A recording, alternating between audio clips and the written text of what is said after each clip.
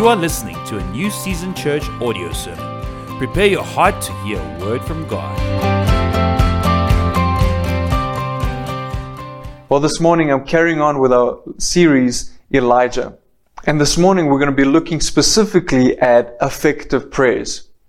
And let me ask you a question. Have you ever prayed prayers that seemed like they were going everywhere except to God? They felt like they were just hitting the floor, hitting the walls, hitting the ceiling. They were hitting everything except the ears of God. Maybe you've been praying for your marriage, or you've been praying for a job, or you've been praying for your business, or you've been praying, maybe you're struggling with certain things. Maybe you're struggling with anger or some sort of addiction, and you've been saying, I can't keep going through this thing. I can't keep struggling with this thing for months on end and years. God, take this thing away from me. And you've gotten to a point where you've been praying for your relationship to be healed. You've been praying for God to remove the anger that you have, your temper. And it just feels like nothing's happening. It feels like prayer just doesn't work. You pray, but it becomes more of a thing that you have to do instead of really believing that there's actual results in prayer. And so this morning we're going to be looking at Elijah, and we're going to take some key elements and some key principles that make effective prayers. You see, Elijah knew how to pray. He knew how to pray. And he had, as we go through the account in 1 Kings, we're going to see that there are certain principles in his prayer life that enabled him to have very effective prayers. James 5:17 says, Elijah was as human as we are. And yet when he prayed earnestly that no rain would fall, none fell for 3.5 years. This is a powerful scripture, not because it tells us how effective Elijah's prayers was, but it's a powerful scripture because of what it says right in the beginning of that scripture. It says that Elijah was just like everyone else. He was just as human as we are. There was nothing specifically very special about Elijah. And why do I say that? Because the word tells us that God is not a respecter of persons. You see, God doesn't have favorites. He doesn't have someone that He favors over somebody else. Every single one of us have access to His promises through Christ. And so Elijah had these very effective prayers. It says when he prayed earnestly, he prayed that no rain will fall, and none fell for 3.5 years. But he was just as human as we are. And that's so encouraging, because it means that prayer is not something that's selected for a few people, but effective prayer is something that all of us have access to. And if we know certain principles, and when we start to apply those principles, we can start to have very effective prayer lives. I believe that prayer is something that people don't do because they don't necessarily see the results of it. And so they do it now and again. They do it in a church service. They do it before they eat. But they don't do it believing that prayer is effective. And I believe it's because maybe there's certain principles that they have missed or they haven't applied in order to produce very effective prayers. So be encouraged this morning. You and I have exactly the same access, and I can have the exact same results of prayer as what Elijah did. And so we're going to dive into that. And so we're going to pick up from 1 Kings chapter 18. And remember where we are in this part of the account of Elijah. Elijah had been sent to Ahab to question him, to challenge him, because Ahab had turned the hearts of the Israel nation away from God. He had caused them to now worship false idols. And Elijah goes to him and tells him, basically, because you've done this and you refuse to repent and turn the nation back to God, God is now going to shut up the clouds, and there's not going to be any rain. And so at the word of Elijah prays, no rain comes, and he's now sent into a season of wilderness, a wilderness season of isolated pain, total dependence, unconditional obedience, and he's sent to the widow, and he is able to be fed and provided for on that little bit of oil and that little bit of flour that doesn't dry out or dry up. and the son of the widow dies, and he raises him from the dead, and he gets sent back to Ahab to challenge the prophets of Baal and Asherah, and to say, look, at the end of the day, if your God is the true God, then let's worship him. But if God, my God, is a true God, then we need to follow him. And we're going to do a test. And they do a sacrifice, and the prophets of Baal shout and jump for basically the whole day, and nothing happens. And in an instant, when Elijah steps up to the sacrifice and he prays, in an instant, God sends fire, and he licks up that whole sacrifice. The meat, the bones, the water, everything is consumed by God's fire. And we see that the whole of the nation of Israel recognizes God as the true God, bows down and worships him. And so that's where we pick up this story. And right now we're in the part where Elijah is now instructed by God to go back to Ahab and now to pray that the rain now starts to come. It's been 3.5 years since there's not been any rain. That's a very long drought. And now Elijah is to pray that the rains will now start to come on the lands of Israel. And that's, you can turn to 1 Kings 18, verse 41 and 42, and it says, Then Elijah said to Ahab, Go get something to eat and to drink, for I hear a mighty rainstorm coming. So Ahab went to eat and drink, but Elijah climbed to the top of Mount Carmel and bowed low to the ground and prayed with his face between his knees. The fact of the matter is, every single one of us struggles with prayer. Consistency is difficult. Authenticity is really hard at times. And every single one of us will go through seasons where we struggle with our prayer life, where we feel like our prayer life is dry. But if you will lean in this morning, if you will engage with the Word of God this morning, I believe that you will walk away from this message this morning with some key principles, some key dynamics that you can apply today, that you can start to develop an effective prayer life. And so I want you to lean in this morning. I would want you to engage with the Word of God this morning. And so the first thing that we see with Elijah and his prayer life is that, and you can write this down, is that effective prayers are humble prayers. Elijah gets sent to Ahab and to say to Ahab, look, you need to go and eat and drink something because there's a mighty thunderstorm that is coming. It hadn't rained for 3.5 years. And all of a sudden, Elijah is now to pronounce the rain. And so what is the first thing that he does? He goes up to the top of Mount Carmel. He bows down, puts his head between his knees, and he starts to pray. Now, I believe that he could have had a little bit of arrogance because, look at what he'd done. He had closed up the clouds, he'd prayed. He'd raised the young man from the dead. He had come and he had prayed that God consumes the sacrifice, and he'd stared down 900 false prophets. There could have been an element of arrogance in Elijah. He could have just sat there and tried to snap his fingers and say, hey, the rain, let there be rain. But he didn't do that. He goes up to the top of Mount Carmel and he puts his head between his knees and he starts to pray. Why? Because he understood that without God, you couldn't do anything. He understood that in and of himself, he can't cause any rain to come. He needed God. And so what does he do? He bows himself below himself. He humbles himself. He puts himself low on the ground, puts his head between his knees, and he starts to pray. He was humbling himself. And that is a key principle in prayer and everyday journey with God. 1 Peter 5:5-6 says, God opposes the proud, but gives grace to the humble. So humble yourselves under the mighty power of God, and at the right time, He will lift you up in honor. This is a powerful scripture. It literally says that God resists the proud, but gives grace to the humble. And I want to make a quick distinction here.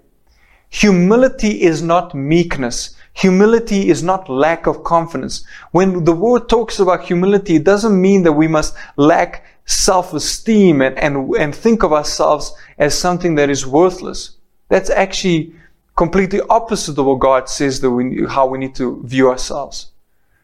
But we need to have confidence, but it matters who and what we have confidence in. You see, pride means that we have confidence in ourselves. Humility means that we have confidence in God. And so a key component to effective prayers and really our walk with God, our journey with God, is humility. Because the word says that God resists the proud but gives grace to the humble. So when we have confidence within ourselves, what we do is we are in essence telling God that we don't need your help. I've got this. I can handle this on my own. But when we have humility, when we are confident in God, what we're saying to God is, look, I can't do this on my own. I need your help, and I know that you are able to do this. And then what that does is that opens up grace, the unmerited favor that flows to us and through our life. And so how do we know whether we're walking in humility or we're walking in pride?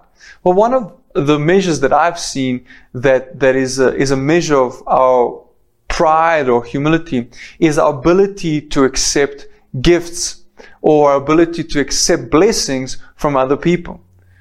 I'm sure you've had this before when someone gives you a gift just because, and you turn around and say, oh no, I can't accept that. No, it's not necessary. No, I don't need that. But in actual fact, deep down inside, that thing is such a blessing to you. I know it's a simple example, but it really points to the condition of our heart.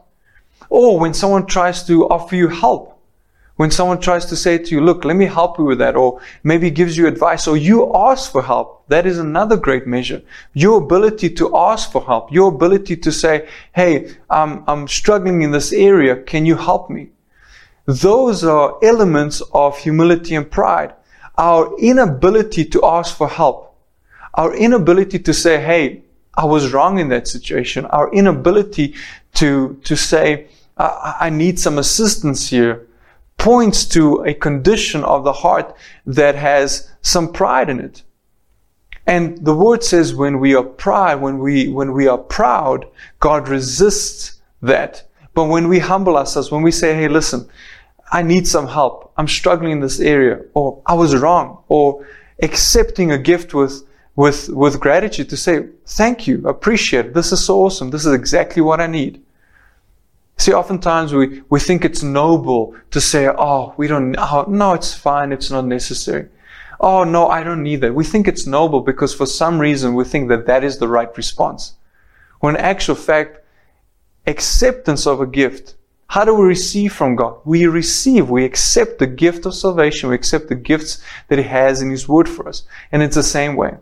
And this is the reason why this is so important, is because there could be people in your life that just by having a conversation with them, they might give you the spark, they might give you that one word that might be the key to your breakthrough in that area. But if we're not allowing other people to speak into our life, if we're not allowing ourselves to receive assistance or help or encouragement, we might be robbing ourselves of the blessing. So remember, humility is not lack of confidence or lack of self-esteem. Humility is confidence in God.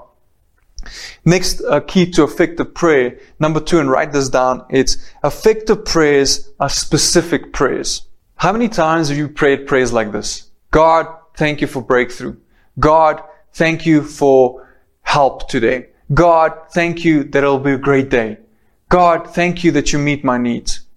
And although those prayers aren't wrong in and of themselves, we understand the intention behind it. We understand the heart behind those prayers. The problem is, what makes them ineffective prayers is the lack of specificity. What exactly does breakthrough look like? What exactly do you need help with today? What needs are you specifically asking God to meet today? What does a good day look like? You see, Elijah was very specific with what he was praying for. How do we know that? Well, it's because of what he told his servant to do. And so let's look at 1 Kings 18 verse 43. It says, "Then he said to his servant, go and look out towards the sea." What was he doing? He was looking for a very specific action. He was looking for a very specific sign. He knew that they needed rain. And he knew that rain would be coming. The signs of rain would be coming from the sea. You see, Elijah didn't pray a prayer like this. God, thank you for breakthrough in our economy. God, thank you for breakthrough in our agricultural sector. God, thank you that you provide for the needs of your nation. He didn't pray a prayer like that. Those were the needs that they needed at the time. But he understood what was needed to produce that result. You see, he understood that they needed rain. That was what was needed at that time in order to have economic breakthrough, in order to have increase in agriculture, in order to make sure that there was food for the nation. He didn't necessarily pray for the end result, but he prayed for the specific need that was needed at that time to produce that result. So as an example, if you have a business, instead of praying for breakthrough in your business, define what that breakthrough looks like. What do you need to happen in order to have breakthrough in your business? Do you need more clients? Okay, how many more clients do you need? Okay, how many people do you need to speak to in order to have those clients? How many people are you trusting this week that you're going to speak to that will end up being clients? You see, we need to be very specific with our prayers. There's a saying that says, where if you aim for nothing, you're going to hit it every single time. If you aim for nothing, you're going to hit it every single time. And that's the same with our prayer lives. If we are not specific in our prayers, we're going to hit it every single time. Because a breakthrough for me and a breakthrough for you are very different things. And so when we pray unspecific prayers, it makes us ineffective. It makes our prayer life ineffective, and we don't see the result of that because we're casting a net too wide. So we want to be very specific with our prayers. We want to be praying for very specific things. What do you need right now? If you're saying, well, I'm currently looking for a job. Well, okay, what specific job are you looking for? What specific sector? Where specifically are you looking to be working? And I believe often that the reason why we aren't specific with our prayers is we almost feel like we're bothering God when we do that. Like we shouldn't be asking for such things. We should be just happy with what we get. And we're thankful for the blessing that God gives us. But God has told us that we are to give very specific prayers to Him. We are to make our specific requests known to Him, the Word says. He says that He can do exceedingly abundantly we ask for or imagine. So if He's saying to us, whatever you ask for, whatever you imagine in your head, I can do more and above that, then you should have no issue with asking for very specific things and praying for very specific things. So effective prayers are specific prayers. Number 3, and write this down, effective prayers are persistent prayers. And so now we're in the point of the story where Elijah is sending his servant to check for rain out in the sea. So he's out at Mount Carmel, he's praying, he's humbled himself, and he's saying to his servant, I want you to go and check for the signs of rain. And so let's pick it up from verse 43. And it says, the servant went and looked and then returned to Elijah and said, I didn't see anything. That's a bit confusing, isn't it? We've seen Elijah pronounce the drought. We've seen him raise the boy from the dead. We've seen for 3 years being supplied with the oil and the water. And now he's praying and the servant says, I don't see anything. And let me ask you a question and be honest. How many times have you prayed prayers and you've waited a day, a week, a month, and you've kind of given up on that thing? And you've most probably said, well, I guess it wasn't God's will in the first place. God doesn't want me to have this thing. You kind of gave up on that prayer. Now let's see what Elijah does. Verse 43, and it says, 7 times Elijah told him to go and look. Finally, the 7th time, his servant told him, I see a little cloud about the size of a man's hand rising from the sea. So what did Elijah do when his servant came back and said, look, I don't see anything? Well, here's what he didn't do. He didn't turn around and say, well, I guess that's it. We've prayed and there's nothing. He didn't turn around and say, well, I guess pronouncing the drought was a fluke. It was really by accident that God fed me by the ravens, by the brook Cherith. It was really an accident. There must be some other explanation for why the oil didn't run out and the flour didn't run out. And that boy probably wasn't even dead. He was unconscious, so he was just playing. And when the sacrifice was burnt up, I'm sure there's another explanation for that.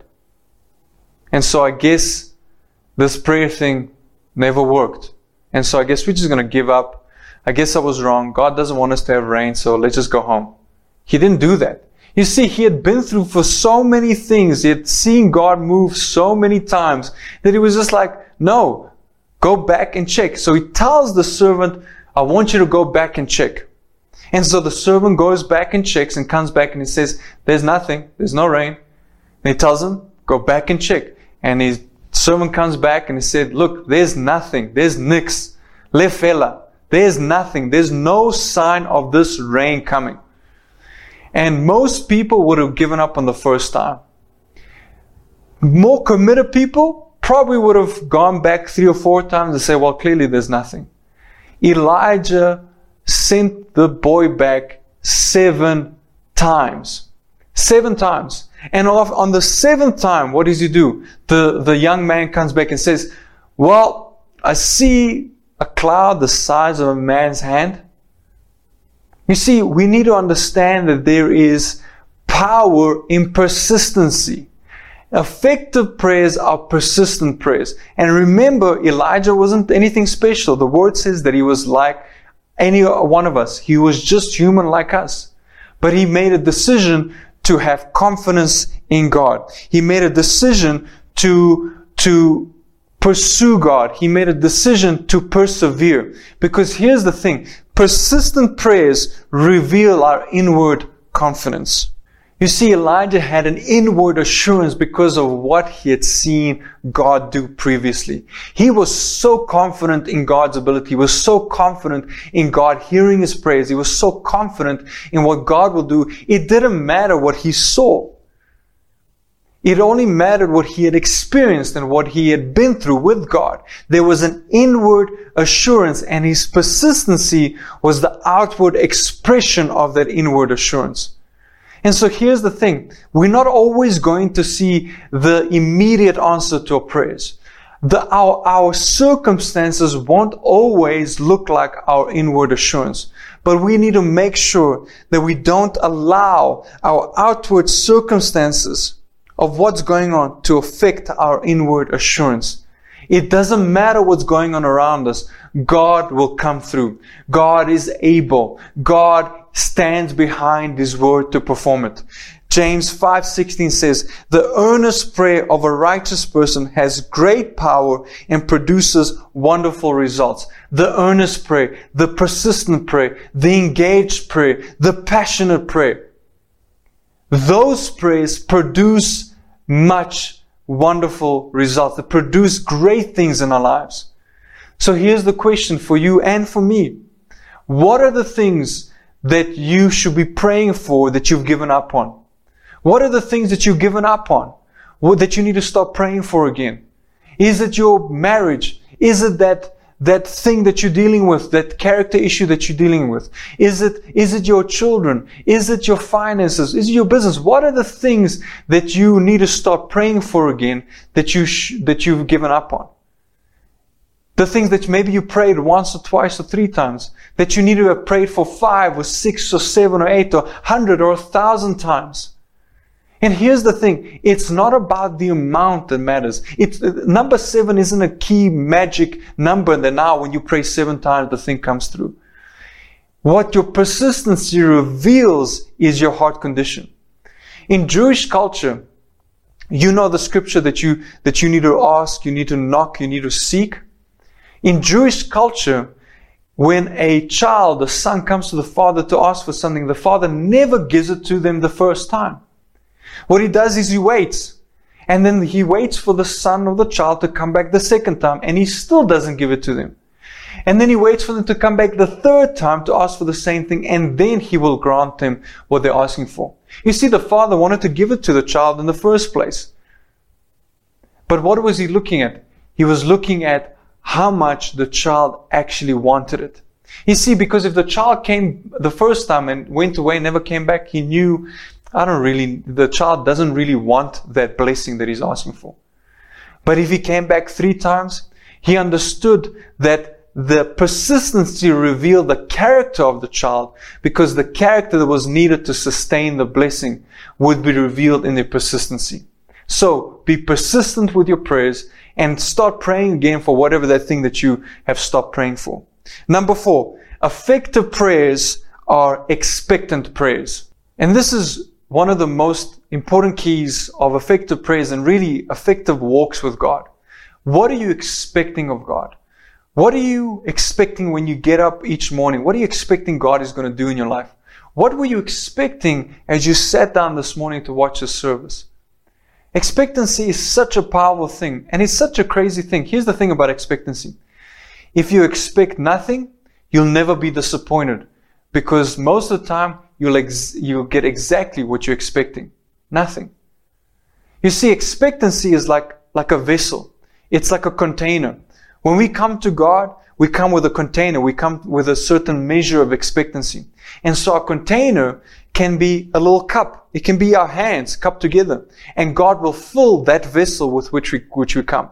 It can be a water jug, and God will fill that. You can come with a bucket and God will fill it. And you can come with a JoJo tank and God will fill that. It all depends on how much you want God to fill. It's determined by your expectancy. What are you expecting of God? And so let's see what Elijah did. And we see that in verse 44 to 45. And it says, Then Elijah shouted, Hurry to Ahab and tell him, Climb into your chariot and go back home. If you don't hurry, the rain will stop you. And soon the sky was black with clouds, and heavy wind brought a terrific rainstorm, and Ahab left quickly for Jezreel. And we see Elijah send the servant to check for rain 7 times. And on the 7th time, the servant comes back and say, well, there's a cloud the size of a man's hand. And so here's what Elijah doesn't do. Elijah doesn't go and say, oh, well, I guess that's it. Okay, that's okay. It's a man's hand. It's not really what we wanted, but, I guess it's something. Elijah doesn't do that. Elijah jumps up and says, yes, that's what we needed. That's what I'm looking for. God is about to move. Go and tell Ahab to get in his chariot. Otherwise, the rain's going to catch him. He's basically saying, listen, there is a crazy storm coming. And if you don't go now, it's going to catch you. It's going to wipe you out. But all they saw was a cloud the size of a man's hand. So what is he saying? Expectancy. Excuse me. Expectancy. Elijah was expecting great things. And what did he do? He backed that expectancy with action. You see, we can't just expect things of God. We can't pray to God and say, God, and be specific with our prayers. And then say, thank you, God, I receive it. And then we sit down and eat a sandwich. Expectant prayers are effective prayers. But effective prayers must be backed by action. And I feel like this is where we miss the mark for most of us when it comes to prayer. Is that the most effective prayers are those that are backed up by action. You see, Jesus said, I only do what I see my Father do. That's a powerful statement. What was he saying? He said, look, when I pray, I go to God, I humble myself, I ask for specific things in prayer, and then I allow God to show me what that looks like. And so then I'm expectant of God to move in that situation, but I'm doing what my Father showed me to do. Prayer is not about twisting God's arm. It's about going to God to say, God, where are you in this situation? Show me where are you so that I can take the actions that I need to get to where you are. And I gave you that example in the beginning of the sermon where I said, look, if you have a business, you need to be specific. You need to go to God and say, God, I'm trusting you for so many clients. I know I need to speak to so many people, and I'm trusting that I can convert so many people into clients. You're being specific. And that's great. Being specific, going to God, humbling yourself, being specific, being persistent with that prayer, and being expectant. But here's the thing. If you never pick up the phone and phone any of those prospective clients, if you never talk to them, if you never advertise, your results are going to be very disappointing because you never took the action to produce, or you never took action based on the prayer that you prayed. Our action reveals our expectancy of God. You see, if you never picked up the phone and you never advertised, you actually weren't expecting anything of God. So effective prayers are prayers that are backed up by action. We can't just pray a prayer and be expectant, have the feeling of expectancy, and then sit back down and just wait for things to happen. I mean, imagine we did that with the church. Imagine Samantha and I prayed and we said, God, we're trusting you for this church and we believe that you have a church and we're being persistent with it. And then after we pray, we say, Amen. And then we sit down and we never take any action. At some point, we needed to get a venue. We needed to let people know. We needed to gather people and then expect God to send people like yourself to that church. Because if we had never done it, if we had never taken action behind what God was telling us to do, behind the prayer, none of you would be here right now and New Season Church would never exist. And so it's so important that when we pray prayers, that they are humble prayers, they're specific prayers, they're persistent prayers, and they're expectant prayers. But our prayers must be backed up with action. Because your assurance is not in yourself. Your assurance is in God, who will do what you've asked Him to do and will stand behind His word to perform it. So I encourage you today to take those principles and start applying them in your prayer life. And take the step of faith. That's why it's called a step. You've got to take an action of faith to produce the result that you trust in God to produce in your life. But at the end of the day, all of this means nothing unless we have a relationship with God. You see, you will only have assurance within yourself when you have a relationship with God. You will only have assurance within yourself that God will do what He said He will do, that God will help you based on His previous actions. And the greatest assurance that you can ever have, and I can ever have, that God is there with us, that God was with us, that He never leaves us, nor forsakes us. The greatest assurance that we can have is what happened 2,000 years ago. That Jesus died on the cross, that He took our sin and our shame, that God loved us so much that He will put Himself in human bodily form and take on our sin, that very thing that separated us from Him and the promises of God, and will put it upon Himself and will be our substitute. That is the greatest sign of assurance. That is why you and I know and can trust God, because He showed us how trustworthy He is. He showed us how much He loves us. He showed us how much He cares for us. And He showed us that nothing will ever be able to separate us from His love. We trust that this message has blessed you. We would like to invite you to worship with us every Sunday at 9 a.m. at our East Terrace campus.